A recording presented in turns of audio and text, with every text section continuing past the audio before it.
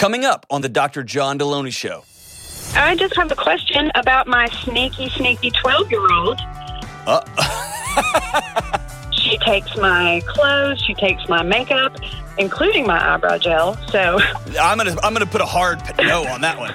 You got to draw the line somewhere, Sarah, and that's it.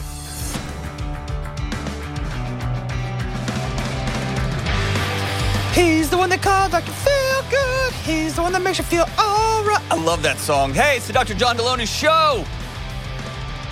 They should drop it an octave. He's the one they call. That sounds creepier if you sing it like that. Johnny Cash. Johnny Cash does Dr. Feelgood would be the record of all time. That'd be amazing. Quick, hey, for those of you listening, welcome to the show. We're so glad you're here. Mental health show, wellness, relationships. We talk about everything. Schools, education, all of it. Hey, James, Kelly, do you guys, insider baseball, do y'all trim your eyebrows? No. No? Every once in a while if I have to, but rarely. All right, I've got a large forest growing atop my eyes, right? And so I do every once in a while when I'm getting like at a barber. I was in New York a few weeks ago, and I asked the guy, he said, trim your eyebrows? And I was like, sure. And I was just walking down one of the streets, and I saw a barbershop, and I thought, this feels like a New York thing to do. Hashtag not a great idea. But I did, and as he started trimming them, I literally started laughing. Like, he took so much off, I can run faster. But now they're growing directly forward. Like, they're growing not this way. They're pointing at you, my friends. I can let you borrow some of my eyebrow gel. You're officially on friendship probation, effective immediately, Kelly. Is that a thing? Yes. I love America. Guys, we're going to be okay. As a country and a society, we're going to be okay. If we've developed eyebrow gel, we're going to be all right.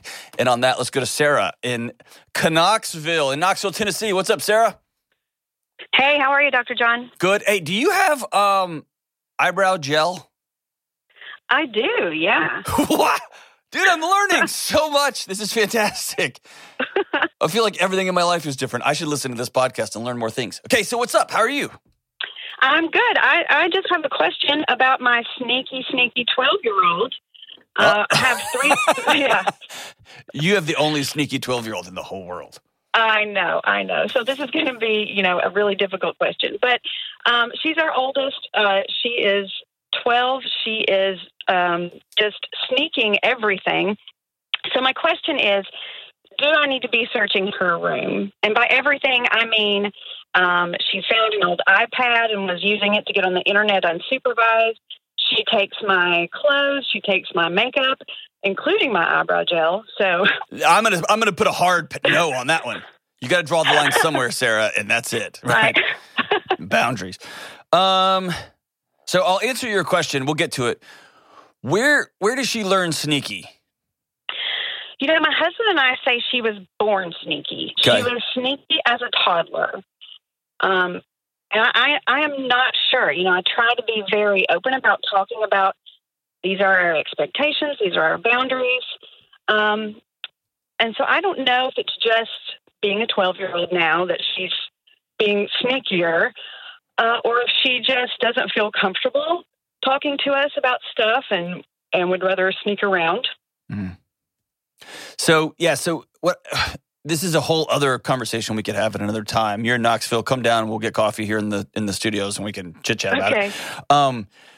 Whenever somebody's got a really sneaky kid, I always want to step back and look at: are there conversations in the house like, "Hey, don't tell your mom," or "We're going to go get Sonic drink. Do not tell your dad," and we kind of laugh and play? Is this leaching its way through the rocks and making it to the aquifer down below inside of her? Maybe not. But I always want to look at, where am I, quote unquote, being sneaky? Anytime somebody walks in the room, do I turn my phone off real fast? Or are we watching things on TV and then she walks in, all of a sudden we hit me? Are we creating a world where she wants to know what's going on behind that curtain? Right? Mm-hmm. So that's one thing. The second thing, and you touched on, and I think it's really important, is there a world that she inhabits where she is told, these are my boundaries, versus here's the way our family is. Yeah. This is the way, like, you better do this. let me say it this way. Often kids who feel like they are responsible for the emotional regulation of the adults in their lives create inner worlds that nobody else has access to. And then adults call that sneaky. Does that make sense? Yeah, I think so. So it may not be your house. That may not be your world. That may be a teacher. That may be a coach. That may not be any of that stuff, right? It could have, like you said, just she got shot out of the cannon that way. I always want to look at what is it about this ecosystem that my son or daughter doesn't feel safe talking to me about? Like why would they need to go down that rabbit hole and hide or whatever? So that leads us to your question, and this is going to be a controversial answer, and I don't care. They do not have a room. They are 12. Yeah. Okay. Particularly when it comes to electronics. Search every electronic. Let them know you're searching every electronic and hold them accountable as this is who we are as our family when it comes to electronics. That might mean that y'all are going to change what movies you watch. That might mean you're going to change some of the music you play because this is who we all are. But we are definitely going to get involved in those things. What I don't like kids doing is imagining that they have some sort of inner sanctum inside their parents' home that no one else has access to. That's how you end up in some major issues where parents are like, I had no idea they were building a bomb. I had no idea they had this or that or they had drugs. And I just want to say it's like literally 25 feet from your bedroom. How did you not go in there? It's like, well, that was their space. And like, no, dude, they're 12. They're 10. There's a reason it's against the law for them. They can't get their own home, right? Because they're kids. And this is a very modern phenomenon. I also know there's a ton of pressure. So tell me, if you just said, hey, I'm going to start checking your room, or if she caught you going through her stuff, what would that, would that cause a fight? No, I don't think so, because I've told her, hey, I found this in your room. I think I'm probably going to start checking your room and not telling you, and she just kind of said, oh, okay. It really, I was expecting more of a reaction out of her, but she didn't. So I'm almost wondering if she feels safer with me checking in on that. So there's some of that probably. I don't want it to, room checks are about, let me say it this way. There's not like a, like they're going to stand outside like in a salute position and you're going to go through the room like with the white glove. That's not what we're talking about. It's more of, I'm going to be in and out of your room all of the time. Okay. You are going to help me change your sheets. I'm going to check and make sure your room's picked up. Once every couple of weeks, we're going to go through and make sure your drawers, make sure your socks are all folded up right. It's not a matter of I'm going to go in because I don't trust you. You don't want to do that. You don't want to set up a culture where you are untrustworthy, so I'm going to go through all of your things. There is a culture. I'm in and out of your room. It's not weird, right? It's actually weird in my house when my son's like, dude, you haven't even come in my room in a few days. Because I'm in and out of there all the time. And so when I'm in and out of there all the time, I can point and say, dude, pick that up, gross, or clean out your snake cage or whatever the thing is. Does that make sense? Yeah. And he knows I'm going to be helping him change his sheets, which means as a dad, I've got to get off the couch and actually help him change his sheets. But he also knows if he hides stuff under the bed, I'm going to find it. Yeah. See what I'm saying? Yeah, absolutely. So it's more of a cultural shift inside of a home. It's less of a, what I don't want people to do is hear this and hang up and then go, okay, cool. Raid time. Like that you're going to create a great division between you and your child. It's more about, I want to be more and more a part of your world. Have you taken her out and just started like a routine mom and daughter breakfast? Have y'all started that? No, we haven't. I would recommend that.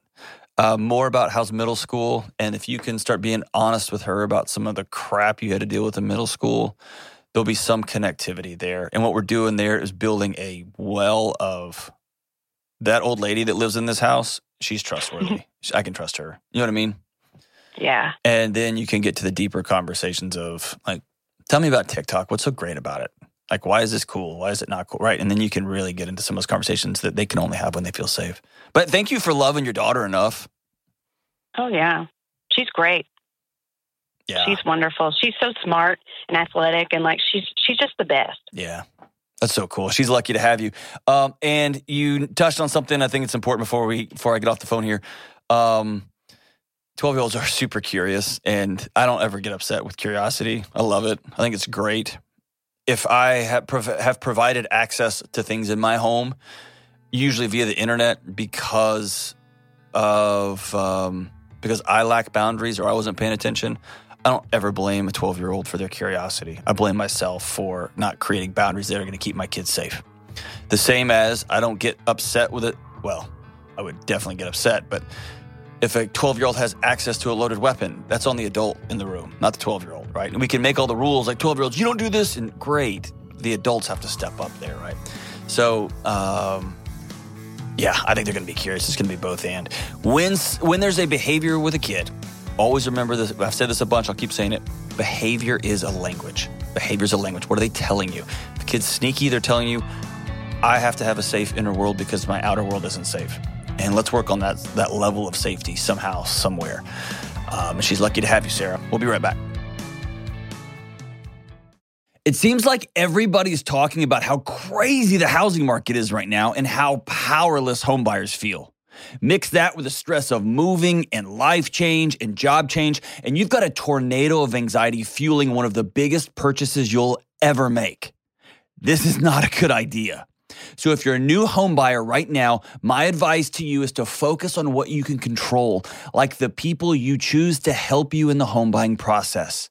You need folks like my friends at Churchill Mortgage. Churchill is a Ramsey trusted provider that's been helping people with their home mortgages for decades. And their Home Buyer Edge program will help you skip a bunch of the stress. Here's how it works. Apply to become a Churchill certified home buyer and cap your interest rate for 90 days. Then you'll get a $5,000 seller guarantee to help your offer stand out. So go ahead, take a deep breath because Churchill has your back. Check them out at churchillmortgage.com/Deloney and get the Home Buyer Edge today. All right, we're back. Hey, there's a guy named Trevor who works on this show, and he creates the thumbnails for YouTube and cuts and pastes, and I don't understand all of what Trevor does. He's really smart and talented. But the other day, he was putting up the thumbnail and the title, and it said extreme mental health. What was it, James? It was extreme mental health. It said facing extreme mental health and relationship challenges. Except he had a typo. Trevor had a typo.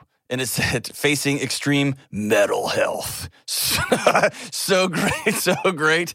And with this summer's big tour, Poison, Motley Crue, and Def Leppard doing a stadium tour, we're all going to get in our walkers and get our dentures in, and we're going to go rock. Kelly's already, I saw the pair of jeans that you cut super short for your soup. Bringing Daisy Dukes back, everybody. It's going to be... can't wait. It's going to be so fun. But the tickets, they're a little bit proud. A little bit proud of the tickets. Yeah, guys. they were over $350 per. Come on, guys. Have we not seen gas prices? Let's back that thing down a little bit. Let's take about 35, 50, 65% off that. It's cool. All right, let's go to Morgan in Tyler, TX. What's up, Morgan? Hi, Dr. John. How are you? I'm good. My heart is pounding right now. Hey, you are in safe hands. And by safe hands, they're definitely not mine, but Kelly and James are driving, so you're good. You're good. So what's up? Okay, so I am taking a team of people to Romania in September. Hey, real quick, Morgan, talk directly into your phone there. Okay, is that better? Oh, 1,000 times better. Great. Okay, so we're taking a team to Romania in September to work with Ukrainian refugees. And I was just wondering, how can I prepare our team for the trauma stories that we're going to hear? And how can we respond to those stories as we, hear them and interact with those people? I love this question. So good. And it's applicable both for people going into deal with war zone refugees, and it's also important for how do you deal with your middle school kids at home, right? So great question. Talk about what are y'all doing there? Y'all going to be giving them food and shelter? Like, what work are y'all doing? That's a great question. Our host there, I've been talking with her about it, and she was kind of explaining we really don't know, obviously, what the status of the war is going to be when we go and what the needs are going to be. But she gave me an idea of what they're doing now. And they're delivering supplies. They're doing programs for refugee children. They're actually delivering supplies into Ukraine. They're transporting refugees from their border to wherever else they need to go, where their family members are. So that's kind of the general idea of what we might be doing at the time, but we don't really know. I love it. Okay, cool. So I'm writing notes down to myself right here, and I'm going to rattle them off at you, okay? If you don't have something to write with, that's totally fine. You can go back and just listen to this, and we can even send you a clip. It won't come out for a while, but you may be on the road already, so we can send you something. But here's a couple of entry point things to keep in your back pocket that would be great for you to circle up your team and meet with them. How old is your team going over? Really all ages. I've had some people in high school interested, up to people in their 40s. Okay. So. All right. Okay, so here we go. The first thing that's important is everybody has to go in with the idea that we're going to be listeners, not fixers. Mm-hmm. Very little somebody can bring over from, Dallas, Texas to Ukraine in the like, what y'all should be doing this. What you could really be providing them is a listening ear, and them getting very quickly a group of people paid their own money, or a group of other people provided the means for someone to travel over just to sit with me. Mm-hmm. They crossed oceans just to be with me during my darkest hour. And it's incredibly healing. And so I would put big number one, listen more, talk less, right? Listen more, talk less. The second thing is I would start a practice right now. So as people are deciding if they want to go, they want to be a part of this, part of them signing up and saying yes, they put their deposit in or whatever, I want you to have some sort of journaling apparatus, some sort of journal for them that you're going to hand them and say you start today. Okay. And here's why that's important. They're going to have some sort of processing mechanism, and I want them to practice that a couple of weeks before they head over there. And this is going to be where you as the supervisor, or you and like a group of team leaders, are going to really step into this gap here. But I want them to write at the end of every day. And I want you and your team to spend an extra hour or two before y'all go to bed reading and responding to these things. Okay. Okay? Something about being heard in the midst of chaos is a gift to the human physical system. It lets you drop your shoulders. Somebody hear what I'm seeing, right? And you will also begin to see if one or two of your team members, if they're starting to rattle at the seams. Right? They're starting to kind of untether a little bit. And that's a great way. People will write things that they won't say. And it's easy when you're doing this kind of work to, rally a circle and be like, all right, how's everybody? Well, the folks who are really struggling probably aren't going to say anything. Mm-hmm. And so when you're writing it down, they will. Another thing here, stay off the news. Mm-hmm. Be present where you're at. And here's another hard one along that same line. If at all possible, limit the number of them texting, especially them FaceTiming back home. Y'all go over there, be fully there. This is a hypothesis of mine that I'm still working through, and I don't even know how I would sit down with a research group to figure this out. But we've seen the rise in PTSD. We've seen the rise in just general anxiety across the world. And I go back to us. Our brains are not designed to live stream war, right? Our brains are designed to respond to threats in our immediate ecosystem. And when I look at the rise of PTSD among soldiers, I have to wonder if one of the great gifts is when they're deployed, they can still go watch their kids' Little League game because their spouses can FaceTime it, right? Or they can see their spouses and FaceTime it. They can digitally attend birthday parties. But it also is asking the brain to do something it's not designed to do, which is to go out on mission during the day and then be a dad in my living room 17,000 miles away at night. And I'm wondering if the toggle back and forth is taxing on their mind. I'm not saying if I'm a soldier and I'm deployed, you're dang right, I'm going to FaceTime every day. I'm not going to miss those moments. But I have to wonder if there's some sort of physiological consequence downstream.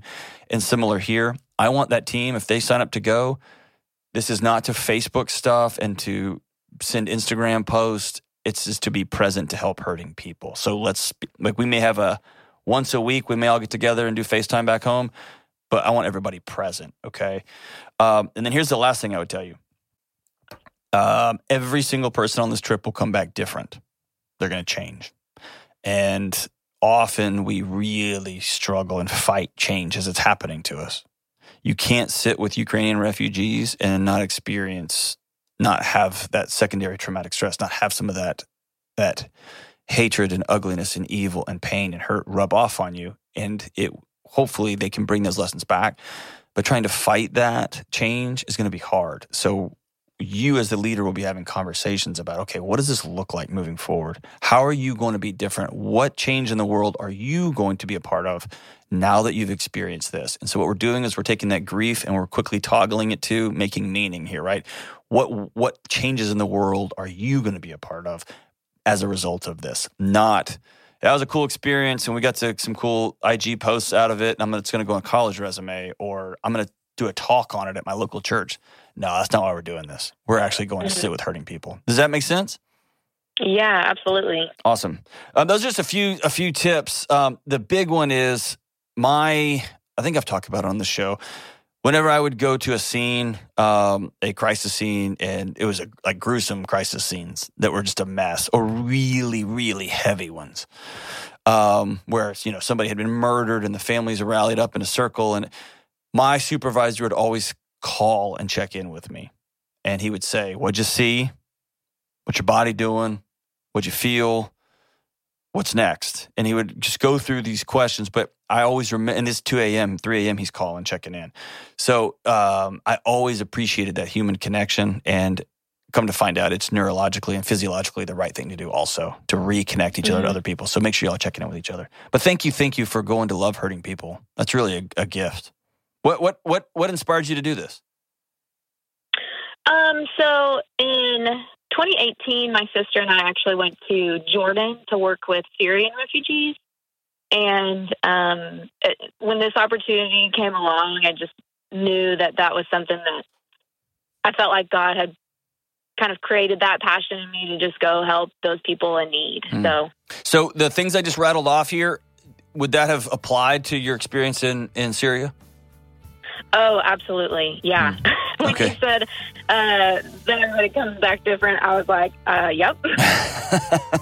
Very cool. Well, thank you for your heart and thank you for being willing to go love and just sit with people. And usually I like people to enter into a space with a mission. Like, I'm going to get people out of this burning building. I'm not just going to go hang around in the building while it burns. I like them to, if you're going to enter into a crisis situation, have an objective. But I kind of like your heart here.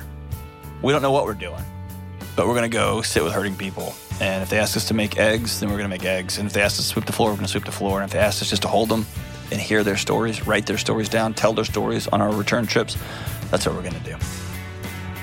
That's a beautiful heart. Thank you so much. We'll be right back. One of the most common questions I get on my show is, how do you get something off your chest? Maybe it's a deep secret that you've never told anyone, or maybe it's something that happened to you.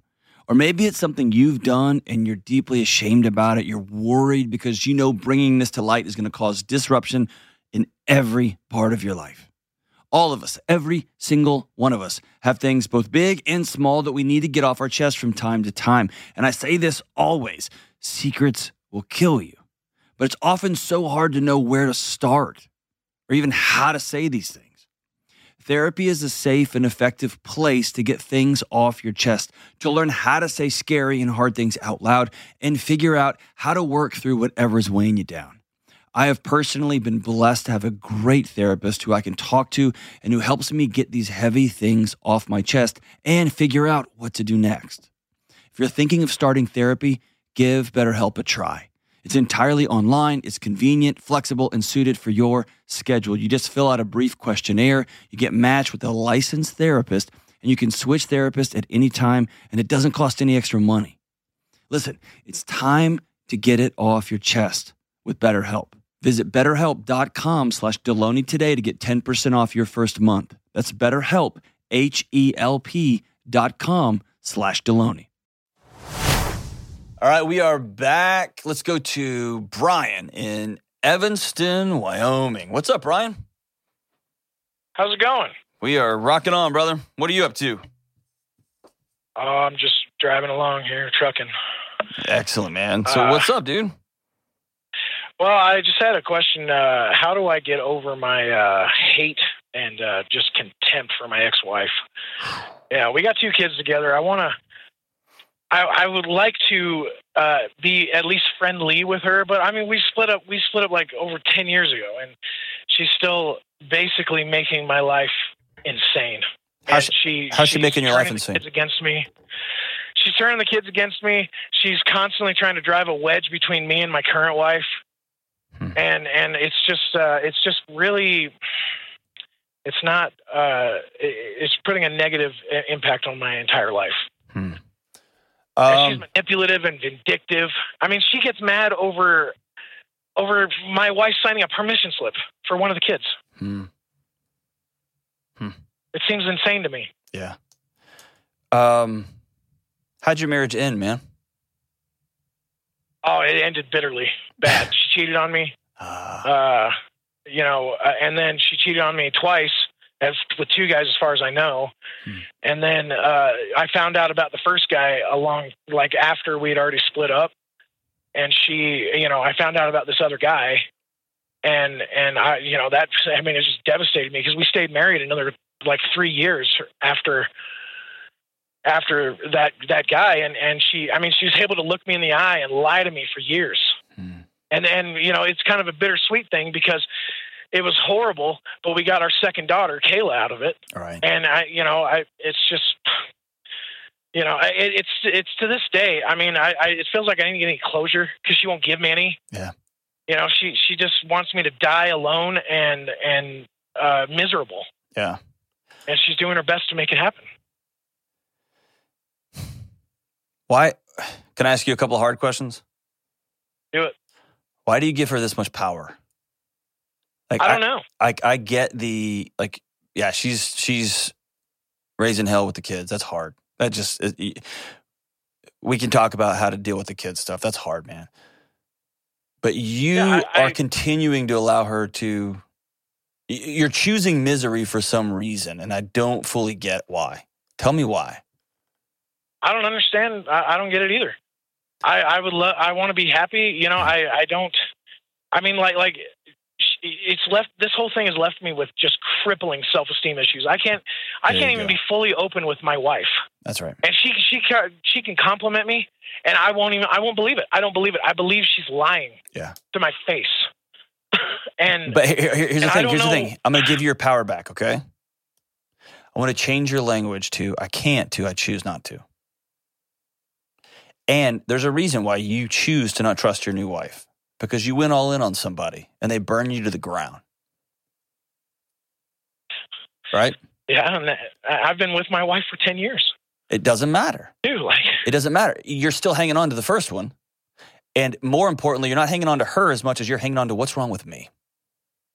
And until you can, quote unquote, figure out what's wrong with Brian, the truck driver who just wants to be a good dad and just have a little bit less sucky life, until you make peace with Brian, your brain's going to continue to try to solve for enemies that don't exist. You were giving a woman a decade ago who hurt you access to your present day life. And why would I want to do that? It's not a matter of want. It's a protective measure. Until you get back in the driver's seat of the truck you're moving down the road in, your brain will drive for you. Until you sit down and own, this happened. And I'm not screwed up. Something was wrong with her. Or maybe I wasn't the husband I could have been. It was both and. Often it's both and. And now I get to choose what tomorrow looks like. And you haven't made that step yet because you haven't grieved it. You haven't just sat there and sat in it. You've had to make peace with the fact that she's going to be a part of your life because y'all created kids together. Which, by the way, is also hard because something good did come from her. Right? And you have to own that she's not all evil. She's mostly evil, but man, she created 2 beautiful little kids with me. And so it's a hodgepodge of emotions. What I don't think you've dealt with, what a lot of people deal with when they're working through infidelity, is you lost trust in Brian. You don't think you're good enough. You don't think you look good enough. You don't think you're smart enough. Or I'm just this piece of crap truck driver, probably could lose 40 pounds and fill in the blank. And you've created a whole story about Brian that's not true. And then you go through your life looking for ways the world can back up the story, the narrative you've created about yourself. And the world's happy to do that. If you just made more money, if you just looked better, if you just didn't do this. And your ex-wife's happy to throw some gas on that fire.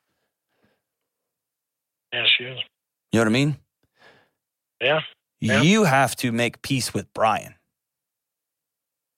You have to begin to trust Brian. And when you trust Brian, then you can trust other people. Because your brain's not... How do I even begin to do that?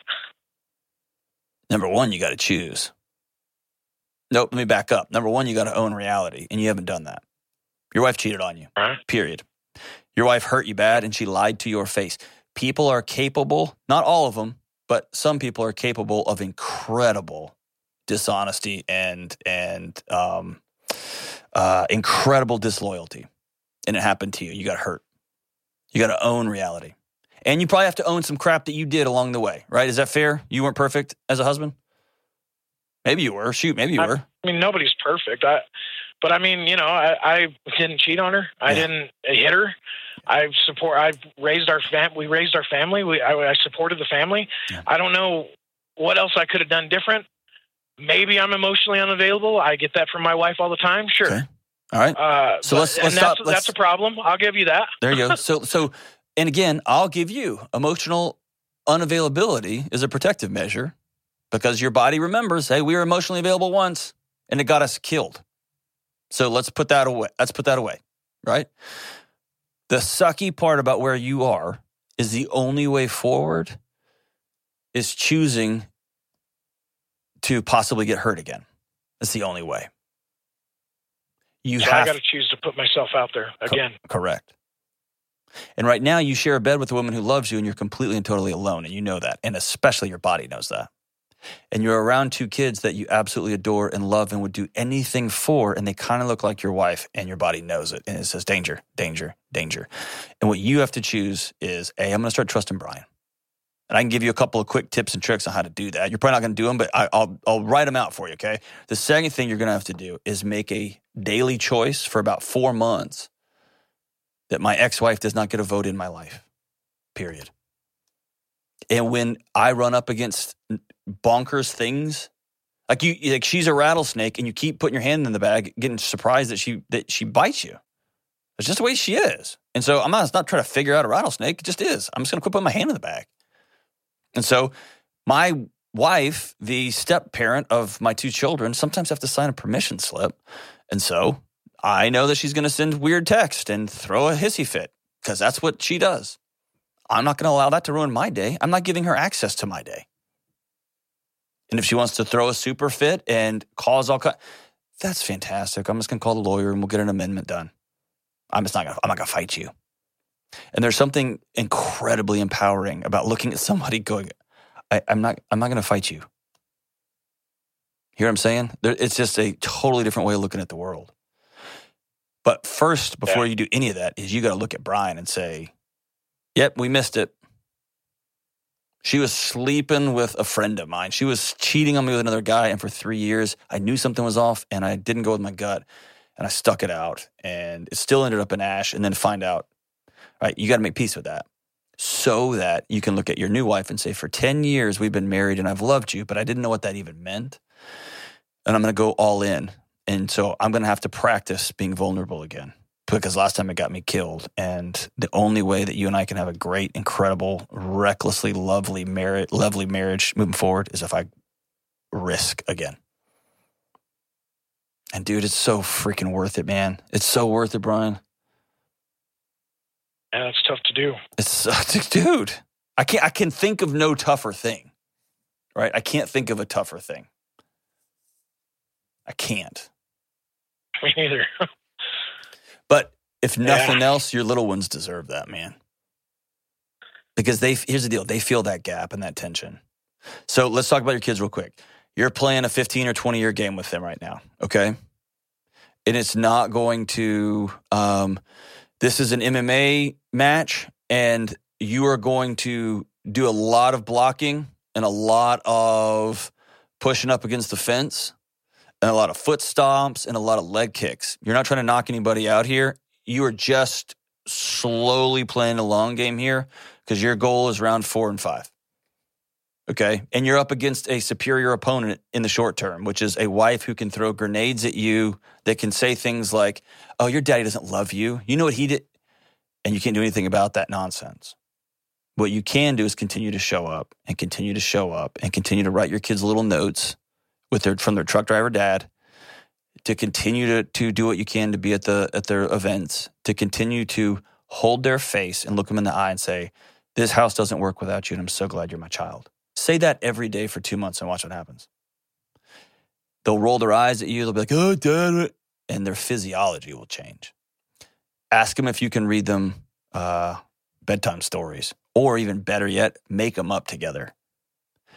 And incorporate that, right? So you can play long games. And what will slowly happen is kids are brilliant. They will slowly start to put together, oh, she's crazy. Because that doesn't make sense. And then one day when they're 17, 18, 25, 33, they'll say, hey, whoa, you weren't the devil, were you? And you'll say, no, and I loved you every step of the way. That's the game you're playing right now, okay? And that does not give you it's a terrible game. It's the worst game.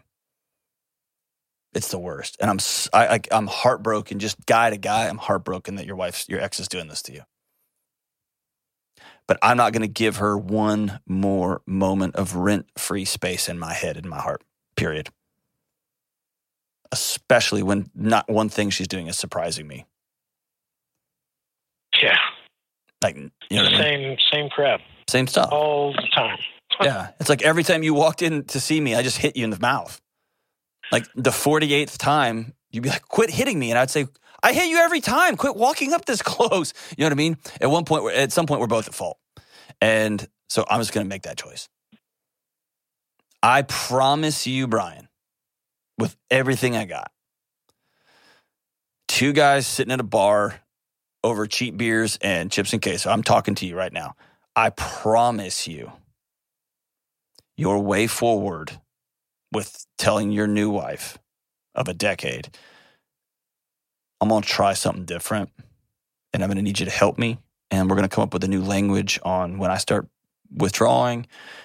I'm going to start saying out loud, the story I'm telling myself is I'm not really looking good, and you're just saying that. And give her an opportunity to say, nope, you do. You look good. You know what? Screw it. Can I tell you, Brian, this weekend, I was with my wife, and I was wearing a shirt, and I like a T-shirt, and I said, hey, we were out somewhere, and I looked at her and said, hey, I don't feel like this is a good shirt for me to be wearing. Like, it just feels bad on me. And she said, you look good. And my first thought was, no, I don't. And then my second thought was, I trust you. I'm still practicing this, and I haven't had near the hurt you've had, okay? So I want you to know you're not crazy. We're all figuring this out. It's how are you going to risk that relationship? Because my wife could have said, yeah, never wear that shirt again. You look terrible. She could have said that, and then I just wouldn't have worn the shirt anymore, right? Develop that language with her. A couple of things for you. This is going to sound so cheesy, man, but when you're out over the road, are you over the road or do you go home every day? I go home every day. Okay. Then before you get out of the car, I want you to go to Walmart and get something for $6, and it's going to be a small little black or red or green little notebook that's leather bound, and I want you to put it in your truck and write a few things about the day down into them. But a couple of these things are, I'm grateful for, and I am a good dad, and I'm about to go in and be a great husband. And then I want you to get out of your truck and go inside your house. But I want you to start practicing writing this stuff down.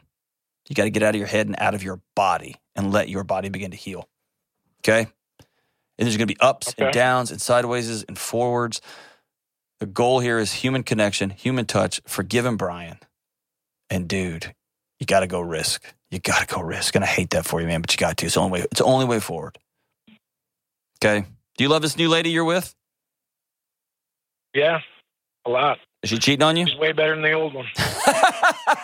like she's a set of tires. That's fantastic. Better than the old ones.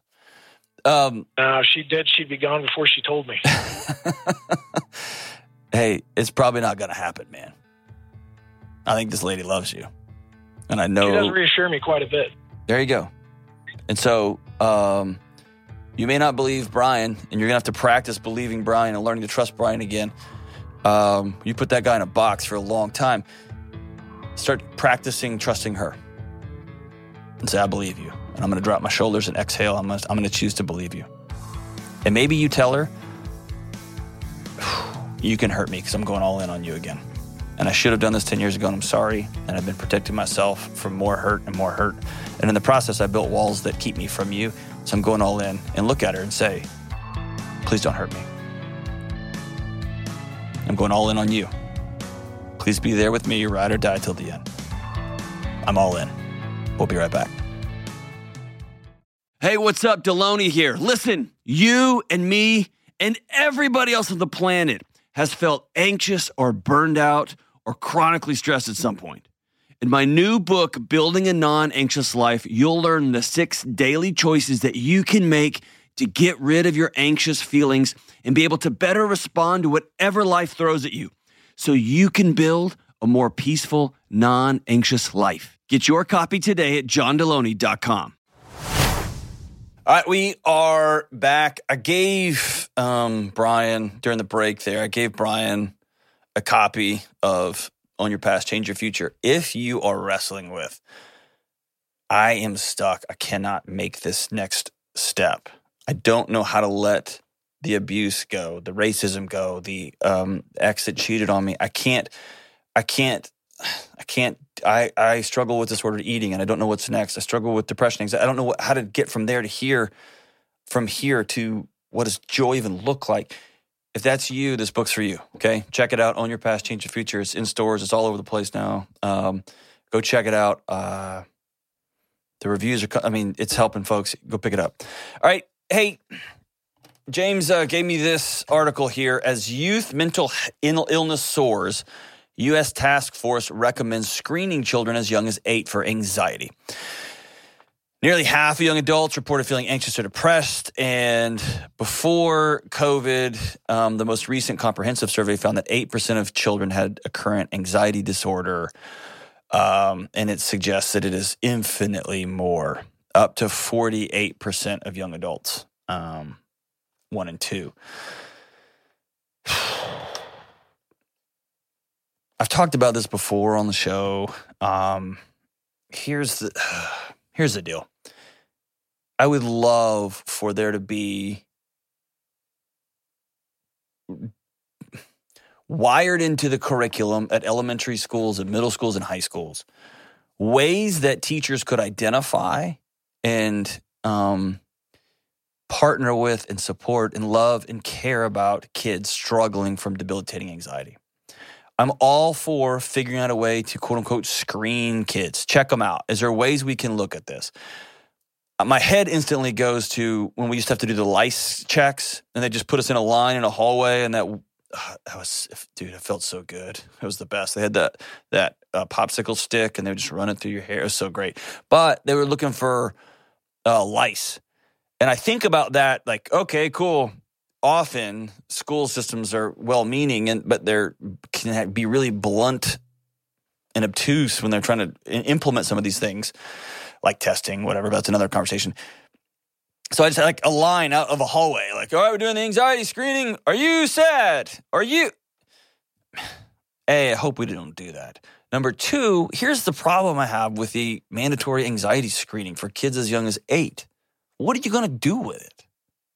What are you going to do with that data? Are you going to label a kid and put him at a different class, put him in a different track, run him through different whatever? Are you going to make her go get a bunch of medications or make her have to do a bunch of psychometric testing that's really expensive their family can't afford? Like, what are you going to do with this data? And so if, as a parent, I want to be really careful about who's tagging my kid with what diagnostic, who's tagging my kid with what label, and more importantly, what are we doing about it? Because I contend that our kids aren't, quote unquote, more anxious because something's wrong with them. Our kids are, quote unquote, more anxious because the world around them, the adults that inhabit their universe, have lost their freaking minds. The adults are acting like children. They're screaming, they're yelling, they're running, they're live streaming a war in the living room. They're telling their kids, well, your teacher wants you dead. The doctor doesn't know what he's talking about. Church is stupid. We ain't doing that anymore. on and on and on. And we have melted these young kids' worlds around them. And their beautiful little brains are hollering at them. Hey, we're not okay. We're not okay. We're not okay. We're not okay. And so, dude, if a U.S. task force recommends screening kids as young as 8 for anxiety, and when they find out critical masses of students have anxiety, they're going to start implementing recess and laughter and human connection and joy and less drill and kill response for school testing and places where kids can rest because they're having to be at school at 5 o'clock in the morning or whatever. And you heard me run my mouth about this on this very show, my kids in their silent lunches because they're too loud. Is that what we're going to do? Or are we just going to dope up the kids? Or are we going to tell the kids you're broken or dysfunctional and we're going to make you do something different? Are we going to teach them classes about how to manage stress, how to speak up, how to identify it in their bodies? Because if we're doing that, I'm all in. But if it's just another way to blame a kid for their brain trying to tell the adults in their world, help me, please. Please be an adult. Stop screaming in the house. Stop yelling. Stop being so indebted that you can't breathe. Because if you can't breathe, I can't breathe. Mom and dad, we all fix your marriage. Brother and sister, if we're going to do that, man, I'm all in. If we're not, what are we doing? What are we doing? As we wrap up today's show, sorry, I'm just going to end on a bum note here, but we'll loop it back because James comes through in the clutch. So call back to the first call with the mom who wanted to know, should I be searching my kid's room? The Police wrote a song about this very situation. It's called Every Breath You Take, and it goes like this. Every breath you take, every move you make, every bond you break, every step you take, I'll be watching you. Every single day, every word you say, every game you play, every night you stay, I'll be watching you. Now, this could be a really creepy stalker song. I'm not. I'm going to say this is a song of a concerned parent written to their teenage children.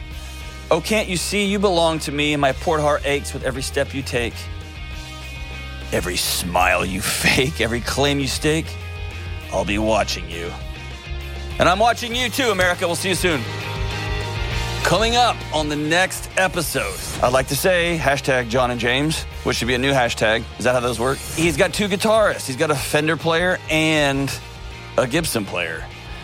And together they created magic. So like a guy that can really play and then a guy that just plays power chords. Exactly. I see what you did there. That hurt my feelings. I teach at one of the best schools ever, and my joy and my passion for teaching art is just waning. Where are you finding joy in other places in your life? I don't.